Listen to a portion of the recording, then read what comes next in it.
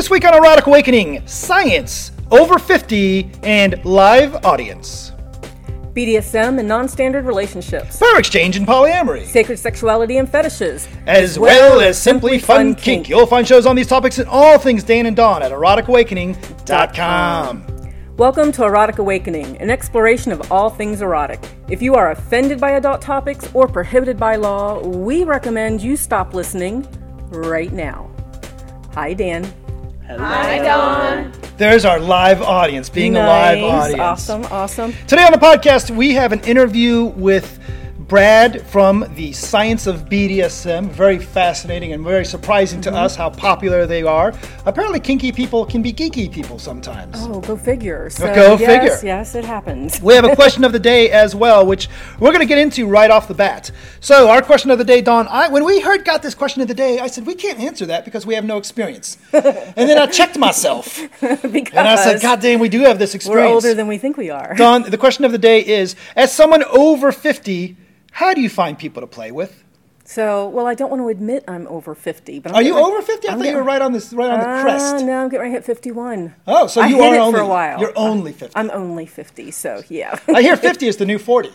I think it is, actually. So 40 kind of crapped me out. 40 was a bad year for me. 50, not so much. I'm glad to hear that. I can start speaking my opinion. What was that documentary we watched yesterday? Oh, with Dick Van Dyke with and Dick things. Van Dyke and Carl Rayner What and is Norman it? How Lear. to live a full life? Oh, No. If I'm not eating breakfast. No. If I'm not in the obituary, I need to eat breakfast. Yes. Something like that. So and it was all these guys that were over 90. Over 90 living and full how active they're lives. living their active lives. And it was actually really interesting until we realized we had 5 minutes to get to our class. So yeah, we were teaching. So good thing we turned that off. So Dawn, as someone over 50, how do you find people to play with? I mean, nobody goes to the dungeon and wants to play with anybody over 50, right? Well, I'm not finding that because the people I like to play with are over 50 too. Well, that helps. So, but it does get kind of hard because there are a lot of younger people coming in right now, right? And a lot of younger people like to play, for the most part, with younger people. Mm-hmm. So sometimes us old fogies, can feel kind of left out. But but I'm actually finding it's not such a big deal. There's enough age range that I'm finding enough people. So, but not everybody is. I'm absolutely not finding any problem playing with people. Even though I'm over 50, people that are under 50 have no problem asking me to playing with me. Mm-hmm. Some people choose not to. Some people have an age preference. Mm-hmm. I don't want to play with anybody over 50. Or I know some people in our age, I feel a little funny playing with 22-year-olds. Yes, but we have a 30-year-old girlfriend. Let's not get into that.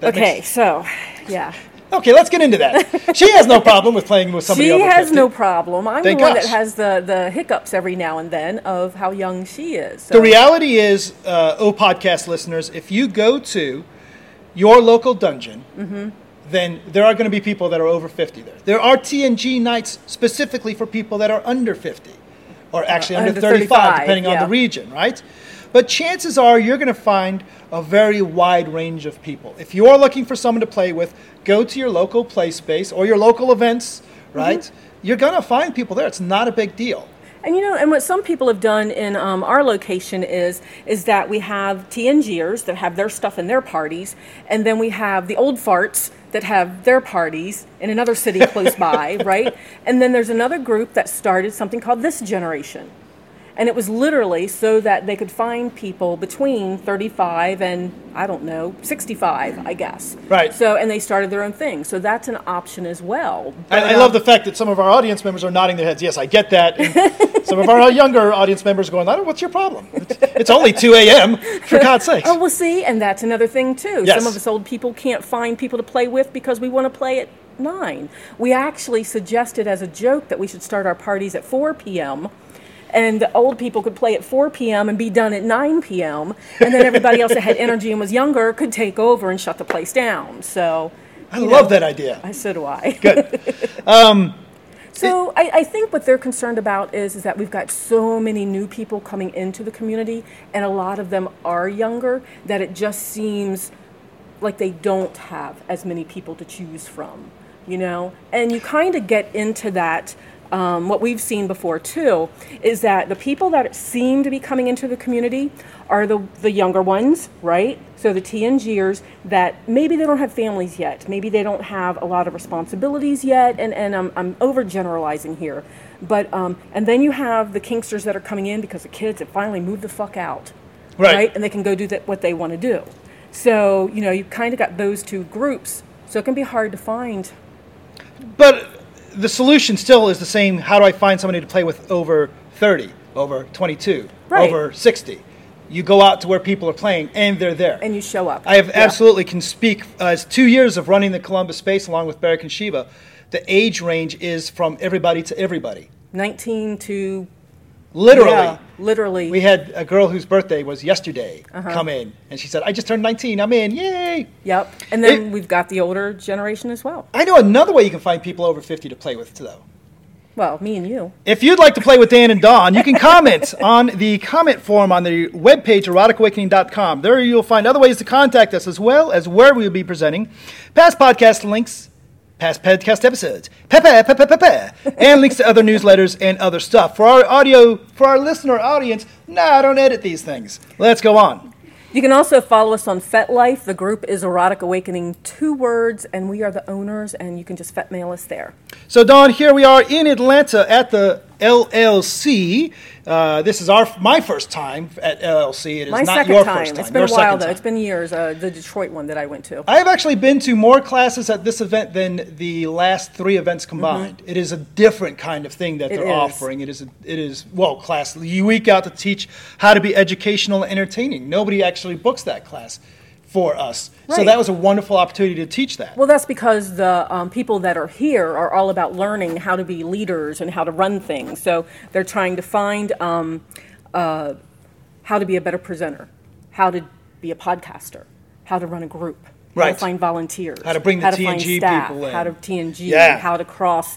We had an amazing panel that we listened to, and things like that. And I have to say, I love the fact that although there is a play party option, there's a place that you could go play if you wanted to. If you wanted to go off-site and some people did. Yeah. It's not the focus of the event. The focus and that's wonderful. There's 50 other events you can go to where that is the focus. Mm-hmm. There's classes and stuff, but it's also very much generated for the play party. Right. Here it's very much generated for people that want to be educated or want to learn something. Or be educators. Yeah. Right? So. I'm looking forward to retiring, and I'm going to send people here so I can retire from having to run shit. Actually, that's what I was thinking. So we've got some people in the TNG group that want to be leaders and sending them here, and I got all kinds of ideas on that one. We should set up a scholarship. That's what I was thinking. So. But we can't afford to set up a scholarship because while we were in beautiful Atlanta, we went to the Ponce Market. Am I saying that right, Atlanta people? Ponce Market? Ponce City Market. Yeah. I can't afford to go to the Ponce City Markets. It's not what we were expecting. We were hoping for little artsy shops. And mom and street vendors and that kind of thing. Kind of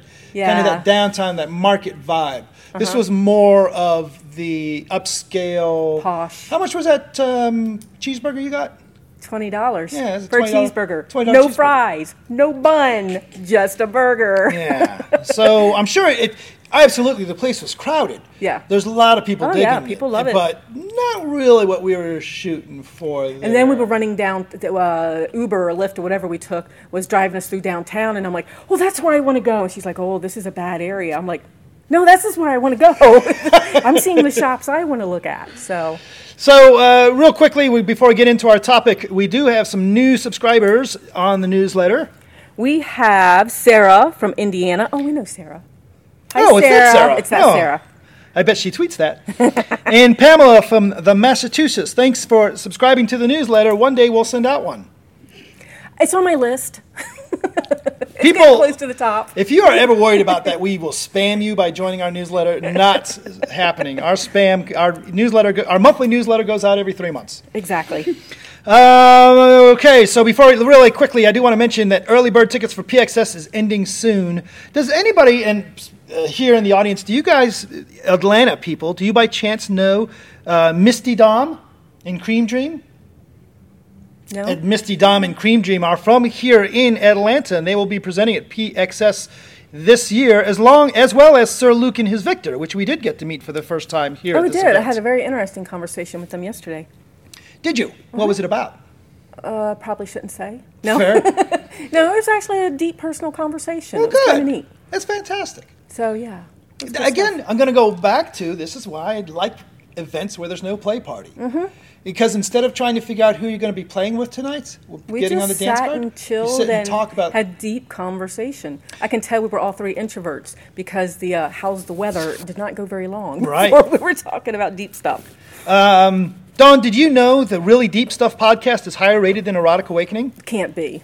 Take a moment to support the podcast. Rate us on Apple Podcasts, Google Play, Stitcher, TuneIn, Podbean, or wherever you listen. Awesome. No. Or just tell your friends. Oh, just tell your friends. We just came I from a miss my branding part. thing. Oh my gosh. Okay, tell See? your friends. I need a new co-host. She's burnt out at this point. So any of you people sitting here listening, you won't want to be a co-host after you hear this. Still trying to get through the 50 totally doable sex tips. All right, some of these are kind of sad. This is not our list, okay? Yes. So far, we've had very little luck with these. All right, so what do you have for me? Dawn, surprise your partner by welcoming them home totally naked. Just lie on the couch casually, watching television or reading a book, and await their return. Now, that one I'm okay with. So when I have knelt naked at the door, it just doesn't work out very well when you're late from work and we have a sliding glass door that I'm knelt in front of and I don't know who's going to be walking by. Good point. Remember the apartment? Yes, the other aspect to that is we lay around naked a lot anyway. We do. It's kind of our thing. So, as a matter of poor fact, Karen, she announces before she peeks through the connecting door. it is amazing. So at the big poly nest house that we have, we've got a hot tub, and for some reason we decided that we will all no bathing suits in the hot tub. Nah. Suddenly we are all super nudist. We are We all are. super We comfortable are. with that. So, poor Ginger, the poly dog, she doesn't know what she's going to see when she walks through room to room. All right, Dawn. How about this for a totally doable sex tip? How about we cook and eat a meal together? Consuming delicious food is satisfying to the senses. We throw nudity in there from the mix.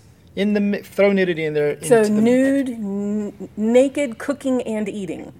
I'm okay with the eating, not with the cooking. All right, here's the menu for All right. naked cooking. Okay. We're going to start off. We're going to I'm do just some, thinking of all the bits that some are, French yeah. fries. Okay, French fries. I do those in the oven. So we're talking hot door when I Okay. steam, Okay. when I open it. Some grilled cheesesteaks. Ooh. Okay, but still. I'm trying to fuck with you. I'm trying to get the grease all over you and go, no grease on my naked naughty bits. I'm trying to figure out how to do that with at least Oh. an apron on and my butt can be flashing. I forgot she's a masochist. This is working for her completely. Finally, Dawn, from our totally doable sex tips, read erotica out loud. Either draft your own stories or search the internet for material. We have a book called Sex Stories and Power Exchange. Yes, we'll just that read- We've just read from our own book. I actually like this one. I Yeah? think this one can be hot. What's not hot is if you watch a porn and turn off the volume and try and make up the no, that's just funny. script as they go. That's just funny. Not hot. Ooh, baby. Why are you spitting on me again? I'm wet. Believe me. Please, for God's sake, Not stop the mouth. spitting Not on the it. mouth. Stop spitting in the mouth. Okay, and away we go. That takes us to the interview with our good friend Brad of the Science of BDSM. But that's because we have no tentacles. Nobody sent me pictures of tentacles. Nobody sent you food on boobs. Now, Ohio Hedgehog did take care of me the last time I said no one sent me tentacles. And he sent me a lot, but not this time. Not this time, though. If you would like to show us your food on boobs, we'll be in Cleveland, Ohio on March 17th, Chicago, Illinois on March 23rd, and a ton of other places throughout the year. I got to get this updated because, man, are we booked. We are. Got a lot coming up. Dawn, when it comes to science, tell me everything you know about Roman biology. Lucky for us, the Science of BDSM crew have that covered. So, Dawn, here we are. We are still at the Southwest Leather Conference. Yes, and we're kind of getting wrapping it up. We're getting to the end of the conference. Yeah. So it's What- like our fourth day. One of the people we've tried to hunt down to get this particular interview, and the reason for this interview is about 6 months ago we did our Power Exchange Summit. And I made such a mistake. So the mistake was, first I listened to Kevin and Katie and brought you guys in. That was not the mistake. Oh, okay. The mistake was guessing and giving you guys the little conference room and the other people the big conference room, and then you guys overflowed. So next time you're out, you get the big room. and who these guys were Brad and the Science of BDSM research team. Yes.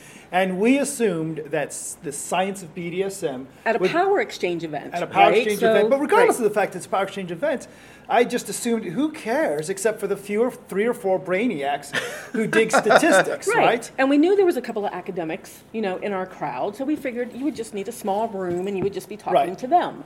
Wrong. Yeah, but amazingly, the Science of BDSM was one of the most well-attended and what people had the most interest in.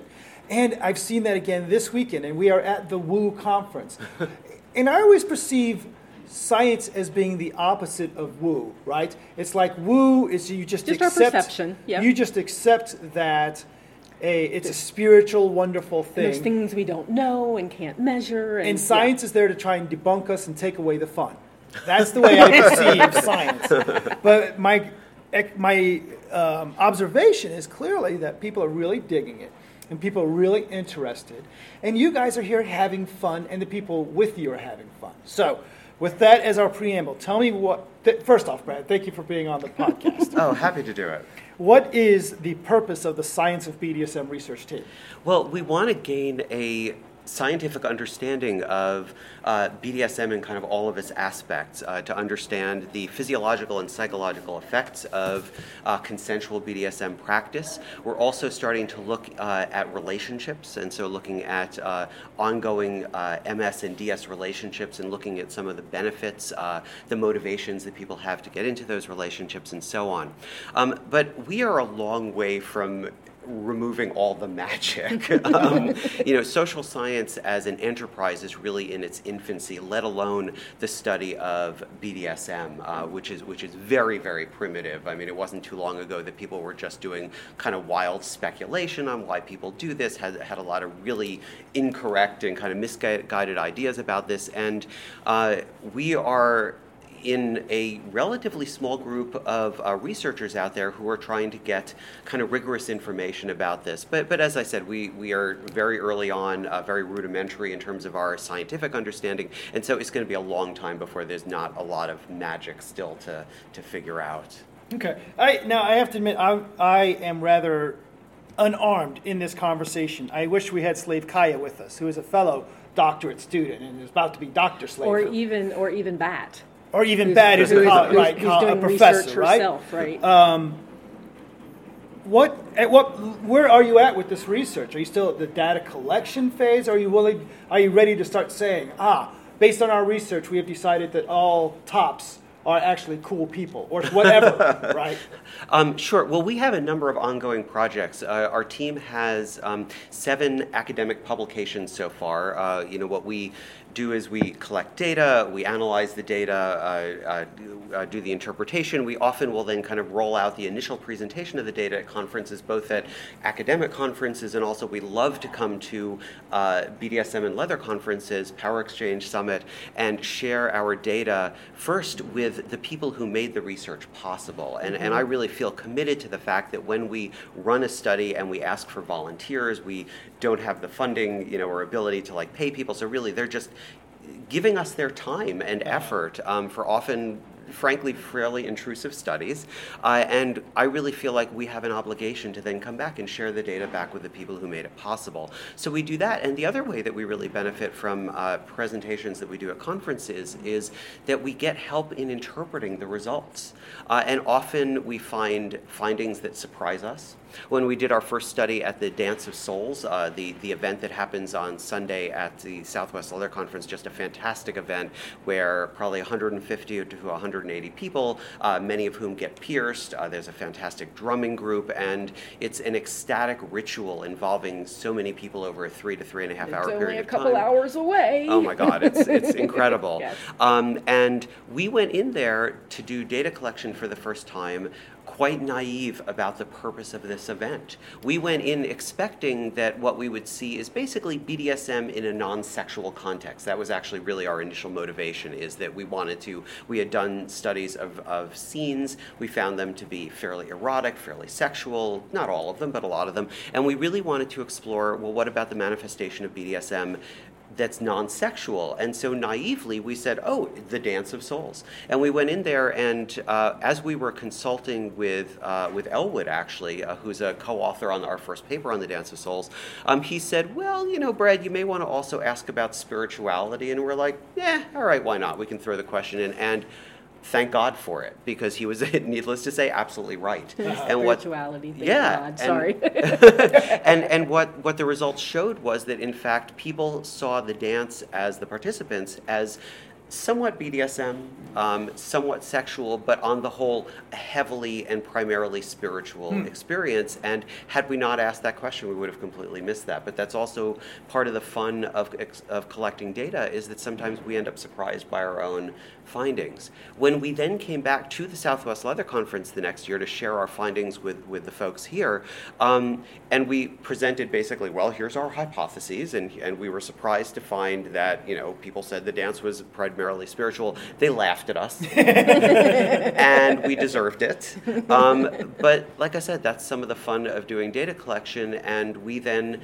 write up our data and try to publish it in academic journals to get the information out there, because I think part of a real core of our mission is to increase the accurate scientific understanding of what it is that people do, because we think that accurate scientific information will be very helpful in countering the often negative stereotypes and stigma that's out there about BDSM, power exchange, extreme rituals, and so on. Have you had situations yet where you've had people that, like, look, I have a legal issue and I need somebody to prove that what we're doing is scientifically based and bound, not just crazy fuckery?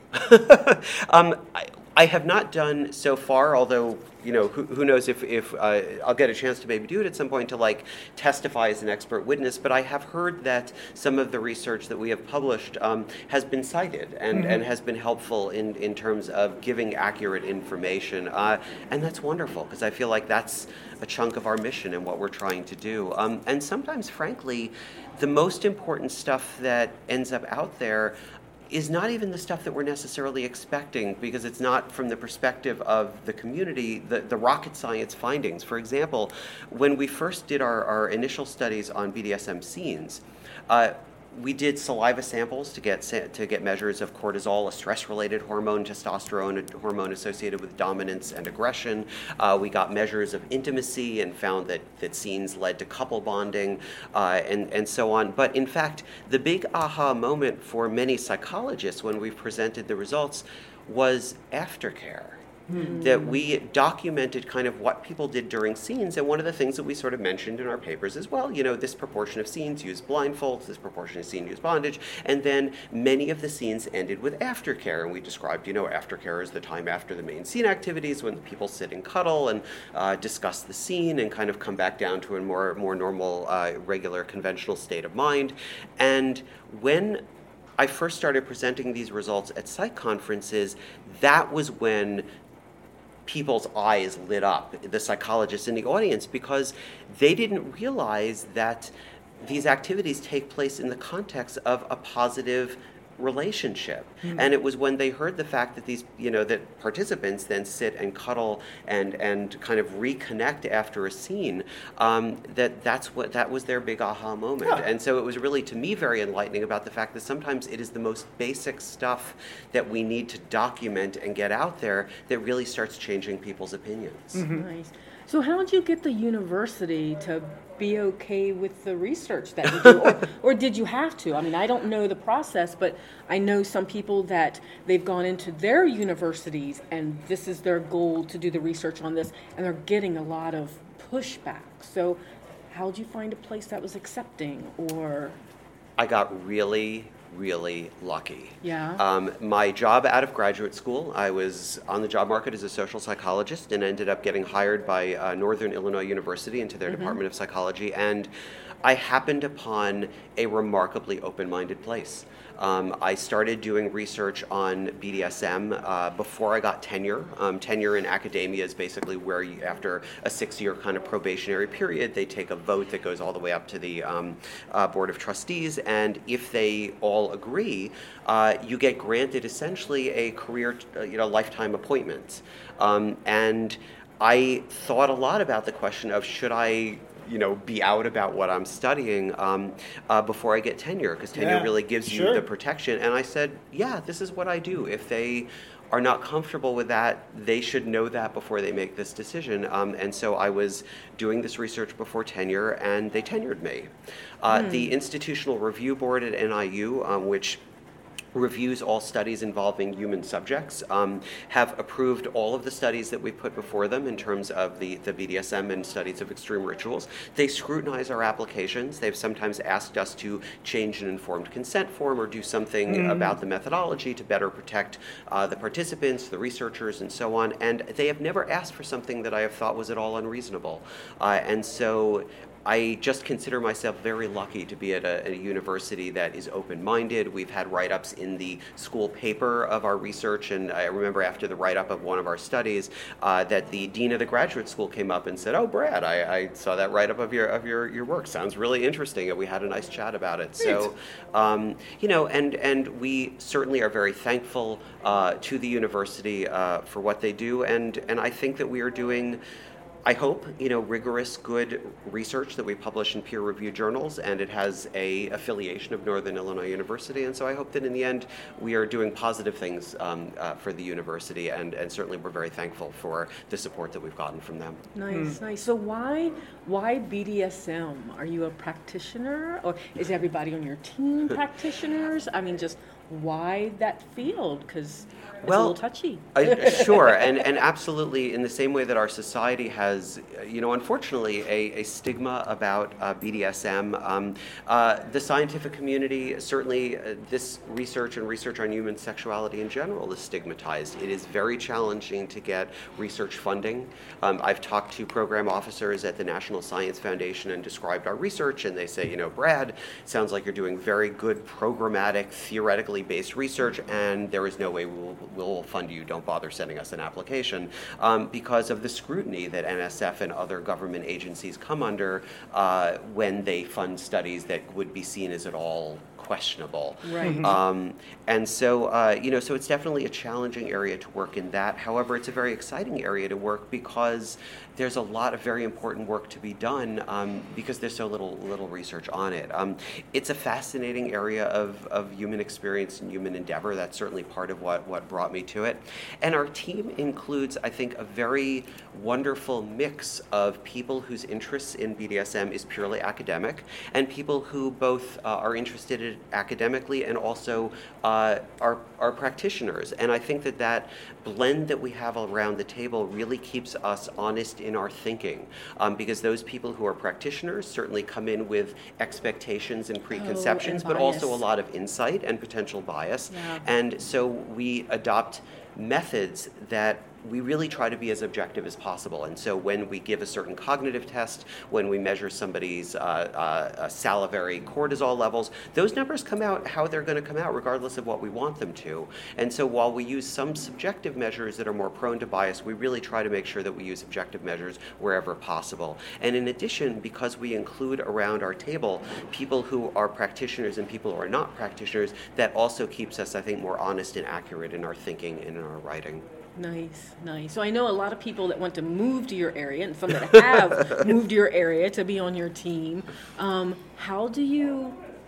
I don't know. I kind of see your team could easily be 100 people if you wanted to. How do you pick and choose who's on your team, or is that Yeah. Well, Or is it even an issue? Yeah, that's what I'm Is it wondering. more like, oh, please join our team? I know we're kinky. well, it's actually something. I mean, we are definitely housed most centrally out of Northern Illinois University, but now we have people that are at other schools that have affiliations with our work. Certainly, Bert and Nadine Cutler, who were very early founding members of the team, are out of Tempe, Arizona, and so that's been really useful in terms of having people with a variety of different geographical locations and so on, although most of us are out of NIU. In terms of people joining the team, a lot are students at NIU who end up finding an interest in joining the lab through that. And one of the things that we're actually very much working on right now is how to incorporate what we're thinking about as research affiliates. So people who are either at other academic institutions or people who are members of the community in different cities or different locations and are very interested in collaborating on the research. And we're working out right now what are the mechanisms of that? Because for some of the studies we'd like to do, we really need a greater diversity of information than we can just gather, conveniently in Illinois. We do some traveling to other conferences, and so it would be incredibly useful, for example, to have a team of folks in New York City. There's interest there that can collect data on scenes there and give us increased sample size and also greater diversity of what we would otherwise see. So we're really working on those mechanisms now, and if there are people listening that might be interested, please shoot me an email and let me know, and we'll see what we can do. Let me jump back to one of Don's earlier questions and see. I noticed he skirted one of my questions, Yeah. or maybe because I asked too many at one time. And you can say, none of your damn business. Brad, are you kinky?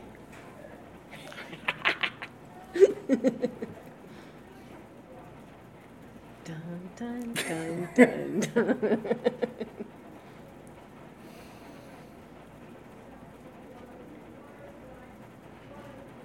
It's a question that I am not fully at liberty to answer right now. Fairly spoken. Wonderful. And I appreciate the pause and thoughtfulness of that.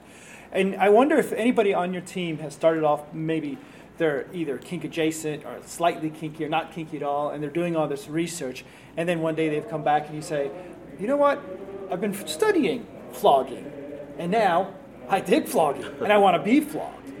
Have you had anybody open their eyes from that perspective of saying, going from being a watcher to say, now I'm a participant?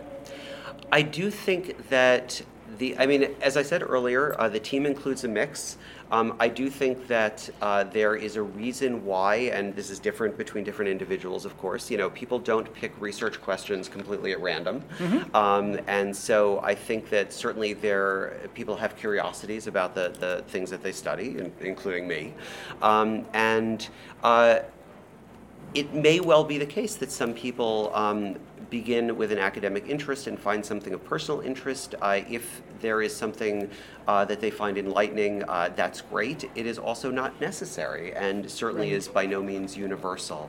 I think that it would actually be, in one sense, a loss to our work if everybody on the team also was a practitioner, just because I feel like that would limit our conversation and increase the likelihood of bias in terms of our interpretation. Yeah, and they probably see things that we don't see because we're on the inside. Sometimes it takes an observer from the outside to pick up different things. So I could see the benefit of that. It's a different and very useful perspective. Yeah. Absolutely. So I very much appreciate your passion and your well-spokenness about this, and I have actually, from our previous, and we had a previous conversation at PXS, and actually, my bias has been removed from that. I understand the value of the scientific to keep in balance, because we're always, I don't know, maybe there's some kind of feeling of, I'm not an insect to be examined under a glass. I'm just another person trying to be happy.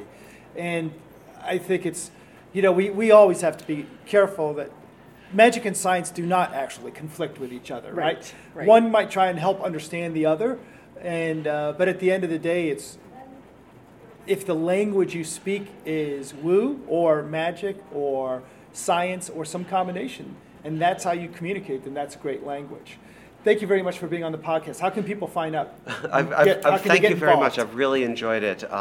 If people are interested in the work that we've done, would like some more information about it, you can visit us on the web at scienceofbdsm, one word, of course, .com. You can download copies of our publications there in PDF form. We have a long bibliography of various BDSM-related academic papers and community publications. We've got bios of us, links to some media stories about our work, as well as we try to keep a calendar of our upcoming visits to conferences and such. Please visit us on the web again at scienceofbdsm.com. Fantastic. Good. Thank Hope you to very see you much. some more around. So I look forward to it. Yeah.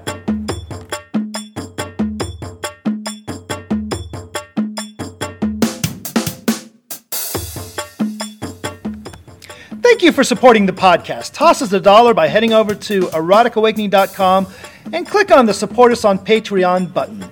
our end music is provided by Pocket Universe, and the song is Whim. The official EA Twatter is Andy. Ooh, the person we've seen most recently is... I've got a list of names from here that at we will Atlanta. have to, yeah. LLC. The current sender of tentacles is Ohio Hedgehog. The provider of graphic novels is Johnny Jackhammer and Good Witch of the North of the Sequential Sex Podcast. And the official food that goes on boobs is... Well, it's from 705, so it's the Oranges in the boobs. Bye, Dawn. Bye, Dan. Bye. Oh, I'll just stick around if no one's going to say goodbye.